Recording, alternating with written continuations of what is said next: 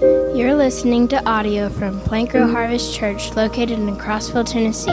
If you'd like more information about our church and its various ministries, please visit our website at www.plankrowharvest.org. There's people that aren't here that would really like to know about this. Pastor Tony is one.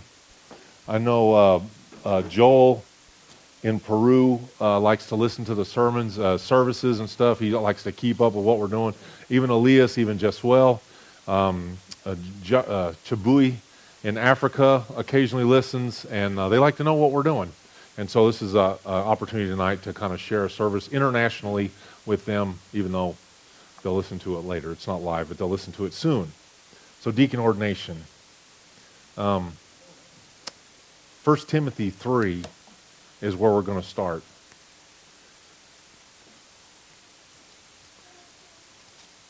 And we can go ahead and read that 1 all the way through 13. I was looking at 2 Timothy. It starts way different. 1 Timothy 3. This is a faithful saying. If a man desires the position of a bishop, he desires a good work. A bishop then must be blameless, husband of one wife, temperate, sober-minded, of good behavior, hospitable, able to teach, not given to wine, not violent, not greedy for money, but gentle, not quarrelsome, not covetous, one who rules his own house well, having his children in submission with all reverence. If a man does not know how to rule his own house, how will he take care of the church of God? Not a novice, lest being puffed up with pride he fall into the same condemnation as the devil. Moreover, he must have a good testimony among those who are outside, lest he fall into reproach and the snare of the devil. Likewise, deacons must be reverent, not double-tongued, not given to much wine, not greedy for money, holding the mystery of the faith with a pure conscience. But let these also first be tested, then let them serve as deacons, being found blameless. Likewise, their wives must be reverent, not slanderers, temperate, faithful in all things. Let deacons be the husbands of one wife, ruling their children and their households well. For those who have served well as deacons obtain for themselves a good standing and great boldness in the faith which is in Christ Jesus. So the word bishop or episkopos in the Greek, we'd more commonly call this guy a pastor, elder, shepherd, overseer. But it's just the leader of your local church there primarily, the caretaker of the sheep.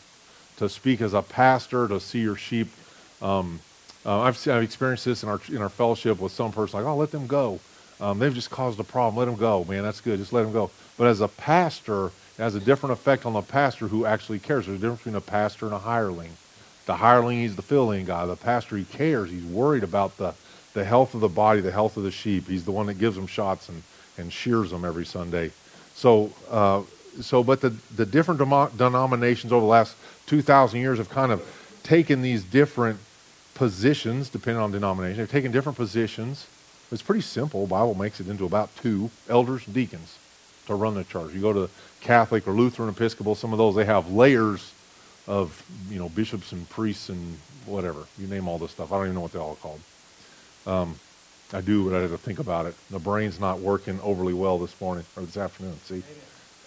But so this chain of command that's in the Bible is pretty simple. Christ the head and the pastor, and in whatever authority is given to the deacons in their ministry there, that's it. The command is Christ. Christ is the head. And the rest of us, we do what Christ tells us to do. We allow the shepherd to tell us the different things that he tells us as long as they're biblical, and that's it. And so we found, if we went back to Acts, and we'll see, that in Acts they had a problem. They had all these people coming into the fellowship, and they were trying to figure out some means of administration of all these people. Some were non-Jews. Some were Greeks. Some didn't have the same viewpoint. So there was those issues of what we would call racism. I believe there's only one race. The Bible tells us there's only one, the human race. There's different colors, different ethnicities. So by ethnicities, by birth name, some were Jews, some were Hellenists, some were Greeks, some were different thinkers, right? And so these ones, my thinking's better than yours. It's like the Pharisees and the Sanhedrin. My thinking's better than your thinking. And they're both wrong. And so these early apostles, they said, we need some help. We need these guys of good repute, good reputation, that can, and men of God that can help with these ministerial tasks. So these positions adopted over time, some of them were to maintain control of people, some of them were just to maintain some sort of administration, just to be able to keep an eye on things or to kind of help keep the machine running properly. But not all of them were biblical or necessarily spiritual. It says of Paul in the very first part of Philippians, it says, to all the saints in Christ Jesus who are in Philippi with the bishops and deacons. So to the sheep and to the shepherds and to the deacons, to all the people. I'm concerned about all of you. I really become more aware of the importance of these two offices as I've had to deal with them both. As a deacon, I was a deacon at another church for quite a few years. I couldn't tell you how long, maybe 8 or 10 years maybe. And in that position, not everything that we did as a deacon body was correct as far as how the word tells us to exist, live, and so on. But it's how they did it. Doesn't make it right or wrong. It's how they did it. As far as the Bible went, some of those guys were way off track. They said we should read monthly. The one guy, he wanted us to read every month or once a quarter the Baptist faith and message statement. Well, we'll find that in the Bible. Where's that at? It's not in there, you know. But he's like, oh no, it's really important for us to understand the Baptist faith and message. We should know it as well as we know our Bible. And I think knowing the Bible is pretty important. It's pretty number one. To put anything in comparison with that would be incorrect, I would say. So, and in some churches, the deacon body has an awful lot to do with the management of the finances or even the hiring and firing of pastors and things like that. Our church is not operated that way. That's not the goal of the deacon.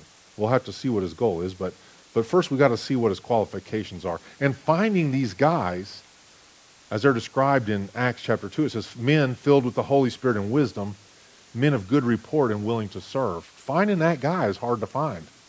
There's some other, lists here in chapter 3 of 1 Timothy, but finding those guys, easier said than done. We look in churches and there's a lot of good men, but some aspects of the word here disqualify them from being deacon. It doesn't mean they're not good men.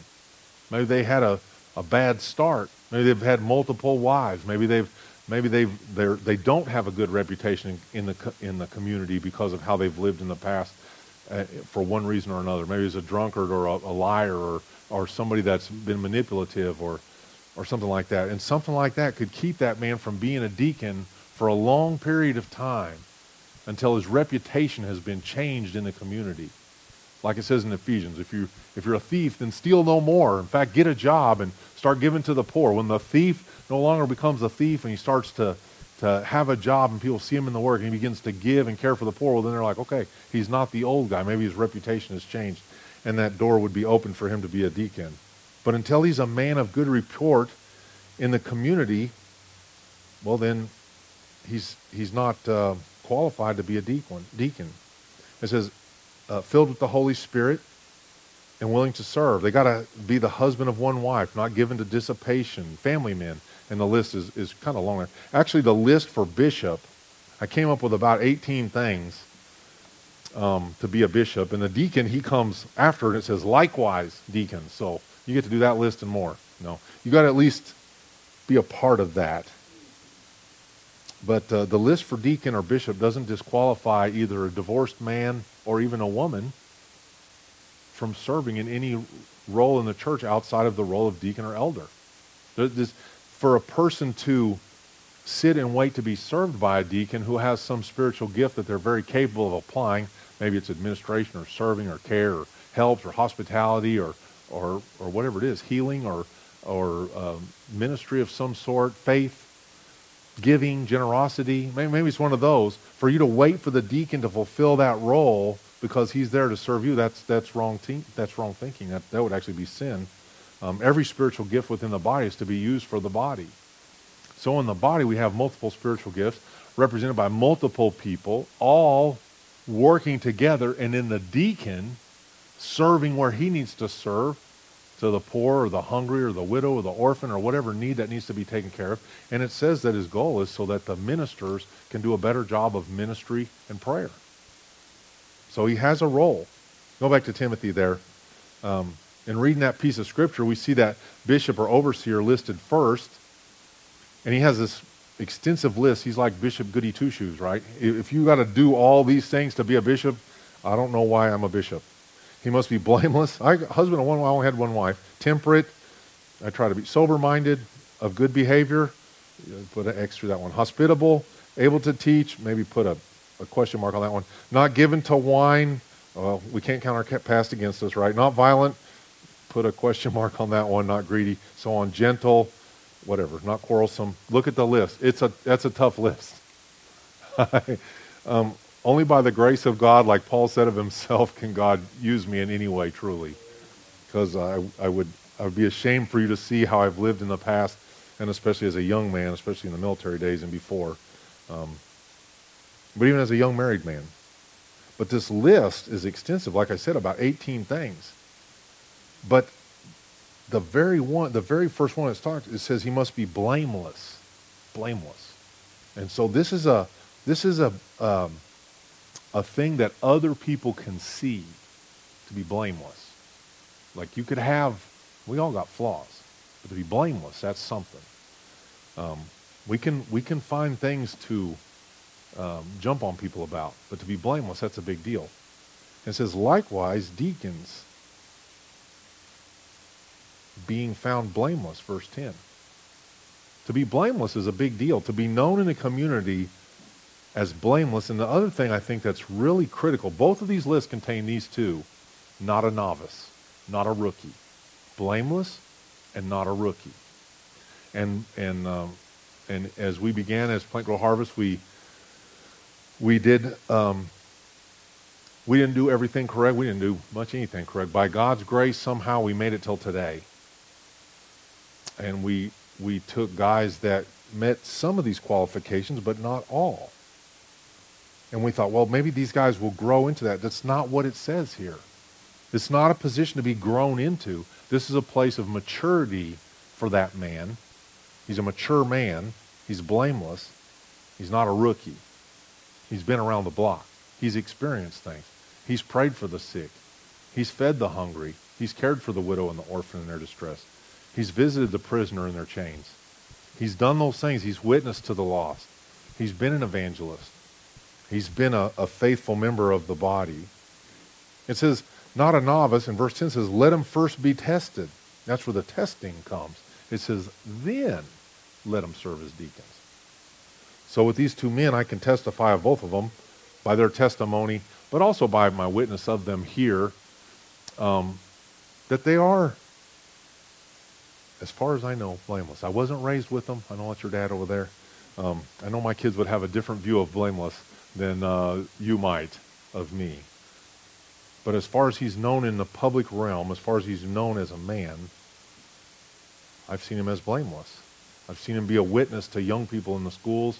Brother Alva, for our other friend, Brother Terry. He's been a witness to the young people here. He was a witness to young people before. He was been a pastor in pastoral roles in other churches in the past. He has a heart to see people saved. He's been tested. He's seen adoption in his life. He's seen orphanage in his life. He's seen parents pass away. He's had experiences, positive and negative. He's had difficulties with family. That's what makes you into a mature person. When we're young, we don't have those experiences yet. I told you before about our pastor, Brother Roland, and a solid guy and a great preacher. And I just remember, I've told you this before, but I remember when his brother passed away from prostate cancer. And when he came back, his preaching was completely different than when he left. And it was really, I was like, I wonder what happened. And he told us, my brother passed away this weekend. And this and that. So always before, it's one thing to give a funeral for, your family member. For me to give a funeral for your family member, that's one thing. To give it for my mother, to give it for my father, that's something different. I got a completely new view, a completely new percentage of empathy that I never had before. And that's what happened to him. He became a new a new pastor. He was able to empathize with people. He had been tested. So this deacon or bishop, his individual walk in the public eye, it's critical. Moreover, he must have a good testimony among those who are outside, lest he fall into a reproach in the snare of the devil. I will be honest with you and tell you that for myself, one of the things that I fear the most is shaming this fellowship. I really do. I try to be really careful with relationships outside of church. I try to treat people the same regardless of how they treat me. Even if they injure me spiritually or whatever, personally. Because I know that the witness that I have out there will reflect the witness I have in here. It's important how we are out there, deacons. I had a little meltdown in Walmart one time, and I had to go before the whole church as a deacon. That was happened on Good Friday, wasn't that good? And on Good Sunday, Easter morning, I was the deacon of the week and was supposed to pray in front of the whole church. And I told them, I said, I know that dude from Walmart that I had to throw down with last night, I said, I know he's here somewhere. It's a big church. I mean, you couldn't see everybody in there, right? Sure enough, he was. But I had to humble myself before that because I had shamed the faith and my testimony and the fellowship because of how I acted at Walmart. You ever been to Walmart? Man. It was rough. It was a rough day. So where do unbelievers come from? They come from Walmart. I mean, they come from outside the door of the fellowship. And they're watching you, and you go out there, and like I said, you go out there and you live like hell, and they watch you, and then they come into this church that dude came into my Sunday school class like 5 weeks later, 6 weeks later. And I'm going to tell you, God was going to have me talk to this man because his car was parked beside my car in the parking lot. And I told the guys, I said, you remember that guy I was telling you about in Walmart? There is that man. I pointed him out. And he was a jerk in a Sunday school class. He hadn't changed. But then he was parked right. I mean, God was going to make me deal with that. And I needed to deal with it. And but it's bad. The things that happen out there affect what happens in here. That guy comes from the outside, and he comes into the fellowship. By the way, he only came that one time to the Sunday school class, just so in case you wondered. But he comes in, he goes, that's your Sunday school teacher? I mean, what would he say? I threatened his life at Walmart. You think I'm kidding? So you got to be careful. You bring him in, and then he comes from the outside, and he comes in, and he sees this double-faced, double-tongued loser who says that he proclaims Christ, but he only proclaims it inside the wall of church. If you're going to live for Christ, you've got to live it all the time. Anyway, so that person that comes in from the outside, he assumes that that's the nature of the church because that's the nature of the guy that they call the deacon of the church. You got to be very careful. So we talked about from the time we've started, truly, like right off the bat, we like, man, we saw this other deacon body. How can we develop a deacon body in our fellowship that will be long-lasting and enduring? And one thing that a church needs to be is careful of bringing the wrong man into the deacons. One who is untested or a new believer. Because new believers, in general, fail more than old believers. They got to learn. Like a child, just like a little kid goofs up a lot, and you got to train them. Some men, especially untested men, will come and see that position of deacon as a place of personal honor. They chose me, and I really got it together. The reality is he's a sinner saved by grace, a fallen man that falls under the righteousness of Christ, and that's all that he is. But his desire is to be blameless and upright and to serve. So, it's not a place to grow into. The very souls of men hang in the balance as we come week by week to share the gospel with one another, to exhort one another to faithfulness. And we need to be careful of the personalities that we put into those positions of leadership in our fellowship. They're leaders. They're being watched. They may not be leading as in everybody come over here and stand in a line and get your meal, but they're leaders in that they're the representatives of a godly man that we need to grow into. They're the representative that young boys see, young girls see, and they say, I want a daddy like that man. I want a husband like that man. I want an older brother like that man. I want to be that man. And I think that's important. Of good testimony, it says, lest he fall into reproach and the snare of the devil. He's got to be a proven man. That's why they don't take guys right out of boot camp and send them to Afghanistan. They train them first. They give them other experiences. He's not a new believer, one that's been tried. He's already dealt with the lost. He's already dealt with the poor. He's already done those things. So you don't need a man in that role that's arrogant or self-serving, and I've found that both of these men are not that way. They might be humorous. They may not be afraid to pick on you, but they're not arrogant. They're very humble. We got plenty of those arrogant guys in Congress supposedly leading us, and you see how that goes. You don't want arrogant men to lead you. You want confident men to lead you. You want bold men to lead you, but you don't want arrogant men. We don't want prideful men. We want humble men to be our leaders. So we want lovebirds, not vultures. And it says, for a young man to desire to be a bishop, that it's a good thing. If a man desires the position of a bishop, he desires a good work. These guys, people that desire to be a ranger, or desire to be in the Boy Scouts, desire to be in the police department, it's a good thing. If their motives are right, it's a good thing. To see a well-disciplined bishop, a godly man be a bishop, to be a godly man be a deacon. The deacon, he could potentially grow into a bishop. He could potentially grow into a shepherd. I did. You have to be developed. Other older bishops, older elders, older shepherds, they come along, Tony, Dan Helka, Renee, Elias, Chabui, whoever, and they come alongside and they pull you along and they tell you where you're goofing up, but they do it in a gentle way. And then someday you're developed into this next position. That's a great thing. It's hard to attain.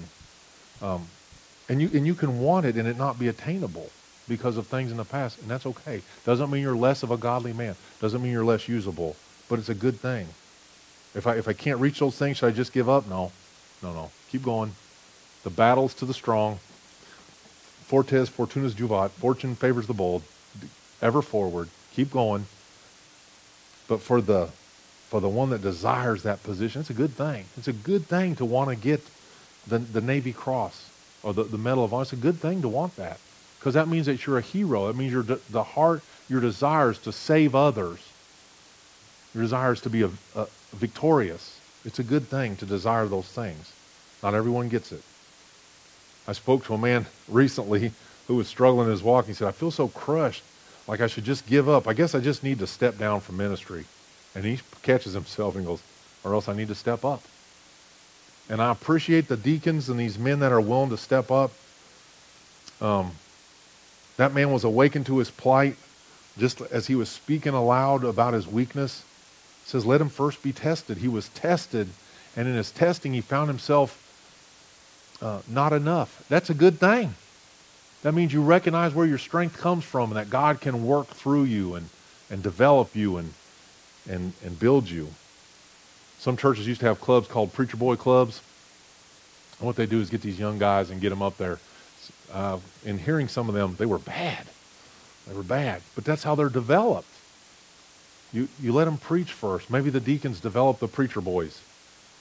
They take some young guys under their wing and give them 5-minute messages, and they speak before the church, and the church encourages them. And even if it's heretical, the church is encouraging them to better study the Word and better develop the giving of the Word and so on. But anyway, many of the messages, to desire to be a deacon is a good thing. So I've gotten to know these men, and I truly believe that them, along with our fellowship, is an excellent fit. I believe that just like you that are here tonight, I believe that the Lord has brought you to this fellowship for this time. The people on Sunday morning, the people on Sunday night. I know it's a slightly different crowd, but the Lord brought you here for a purpose. He didn't bring you here so that you can watch Dale do stuff, or you can watch Jed do stuff, or watch somebody else do stuff. He brought you here to get in the game. The people on the bench in the pro football game, they're not on the bench because they want to be there. They're on the bench because they're not ready to get in the game. But when they're called up, they jump up and they run in. We got all these people. We got a large number of people that are very capable in serving in 100 different ways here. And a lot of them are sitting on the bench. I'm proud of these men that were willing to get in the game. And I pray that you'll see that as a challenge to you to get up and get going, to be fruitful and multiply and fill the earth with believers. Speak the word in season and out of season. When you lay down, when you get up, to your family, to your neighbors, to the people at Walmart. So in these men, I've seen in them a desire to serve. I've seen in them good reputations. And I've seen them filled with the Holy Spirit because their lives is producing fruit. We don't produce fruit in our own strength. We only produce fruit if the Spirit dwells in us. If we're operating with the Holy Spirit working through us, we can produce fruit. Without Him, I can do nothing. Without Him, I'd surely fail. Right? Without Him, I can do nothing. Without the Holy Spirit, without the indwelling Spirit, without Christ alive in me, then my work is filthy rags. But with Christ in me, everything I do should produce some level of fruitfulness. If it's just a leaf, if it's just a bud, or if it's a tiny strawberry, it should produce something. And these men are producing. They hold up this standard. The last thing is 1 Timothy 3:11 says, likewise their wives, or poor wives, man, they must be reverent, not slanderers, temperate, faithful in all things. Miss Mary there, just right from the beginning, I'm not sure about the reverent part. She's pretty frisky, man. She can tease you. She can get you good. But she's got a sweet spirit. She has a desire to serve alongside her husband, desire to serve children, to desire to do whatever she needs to do. And Miss Cindy as well. Her encouragement of her husband, how proud she is of her husband, the honor that a wife gives to her husband enables him to do things that he doesn't think he can do. When a woman nags and berates and picks and pecks, it takes the man's self-esteem and his confidence and keeps him from doing even the minimal things that he should be able to accomplish. And both these women encourage their husbands in those things, and they're definitely helpmeets. And it says that they should be reverent, and it says that they should be not slanderers. I've not seen them to be that. In fact, I've seen them to be encouragers, temperate. They got control of themselves, and faithful in all things. And so as that, I've witnessed these ladies being exactly that. And on top of, like I said, of those requirements, I've seen them serve alongside their husband and being willing to do whatever it is needs to be done. And so in that, I see that the wives as well, the husbands, are qualified for this role. So it's a real honor for our fellowship to have men and women like these as options to serve alongside.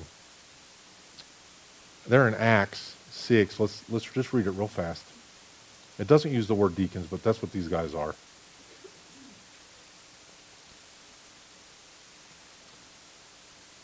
Acts 6. It says, therefore, brethren, verse 3, seek out from among you 7 men of good reputation, good report, full of the Holy Spirit and wisdom, whom we may appoint over this business, the business of serving widows, neglected in the daily distribution. But we will give ourselves continually to prayer and to ministry of the word.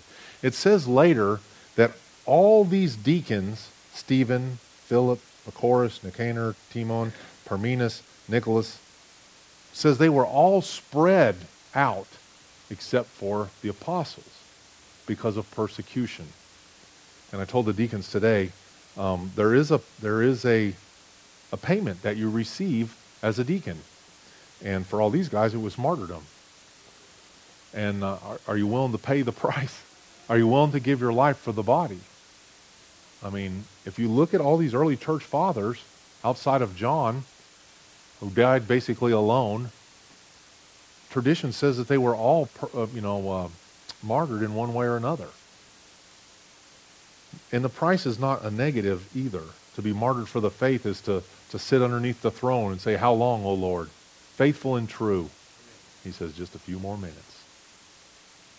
You get a special place in the kingdom to be a martyr. And that's something to consider. So the reward comes at the end, and there's a reward for today, and some of the deacons know what I'm talking about. The reward today is to see fruit amongst the faithful. And you get to see that if you're working as a deacon. One thing about this deacon, Stephen, he, full of faith and power, did great wonders and signs among the people. And he gives the longest preaching message in the Bible outside of one that Christ gave on the Sermon on the Mount. So though it doesn't necessarily say that the deacons have to be able to teach, we're blessed that our deacons are able to teach. And for the most part, they all have at one point or another. Maybe Strong hasn't preached from the pulpit, but I've heard him teach before. And I know he can teach, he's just refuses to. No, he's willing to. If it came down to it, I'm sure he would. But being capable in preaching, it's like we used to call it dual cool. If you had your scuba bubble and your jump wings, they call that dual cool. It means you could do more stuff. Triple threat, right? And we have that with these guys. We have opportunity with these guys to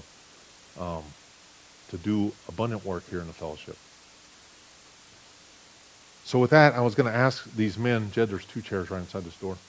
I was going to ask our 2 deacons to come forward, our 2 new deacons, and just we'll put them in chairs maybe up on the platform right here, so that you guys can. Maybe I'll move this so you can see better down through the middle, and we'll put them kind of closer to the middle there.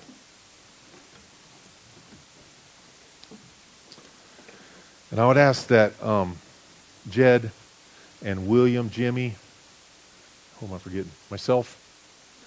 And if they would come, and I want them to pray individually for these guys, and you can pray as you sit there. It'd take just a minute for us to pray over these guys. We want to anoint their hands and their head, and have a seat there, fellas. And we want to dedicate them to our fellowship. And I want you to know, this is. They would say, if you ask them, that it wasn't an honor for them, but it's an honor for us to have these men. These are good men. And we're really blessed to have mature men that we can call on to serve in this role. And I'm really super excited about you fellows. And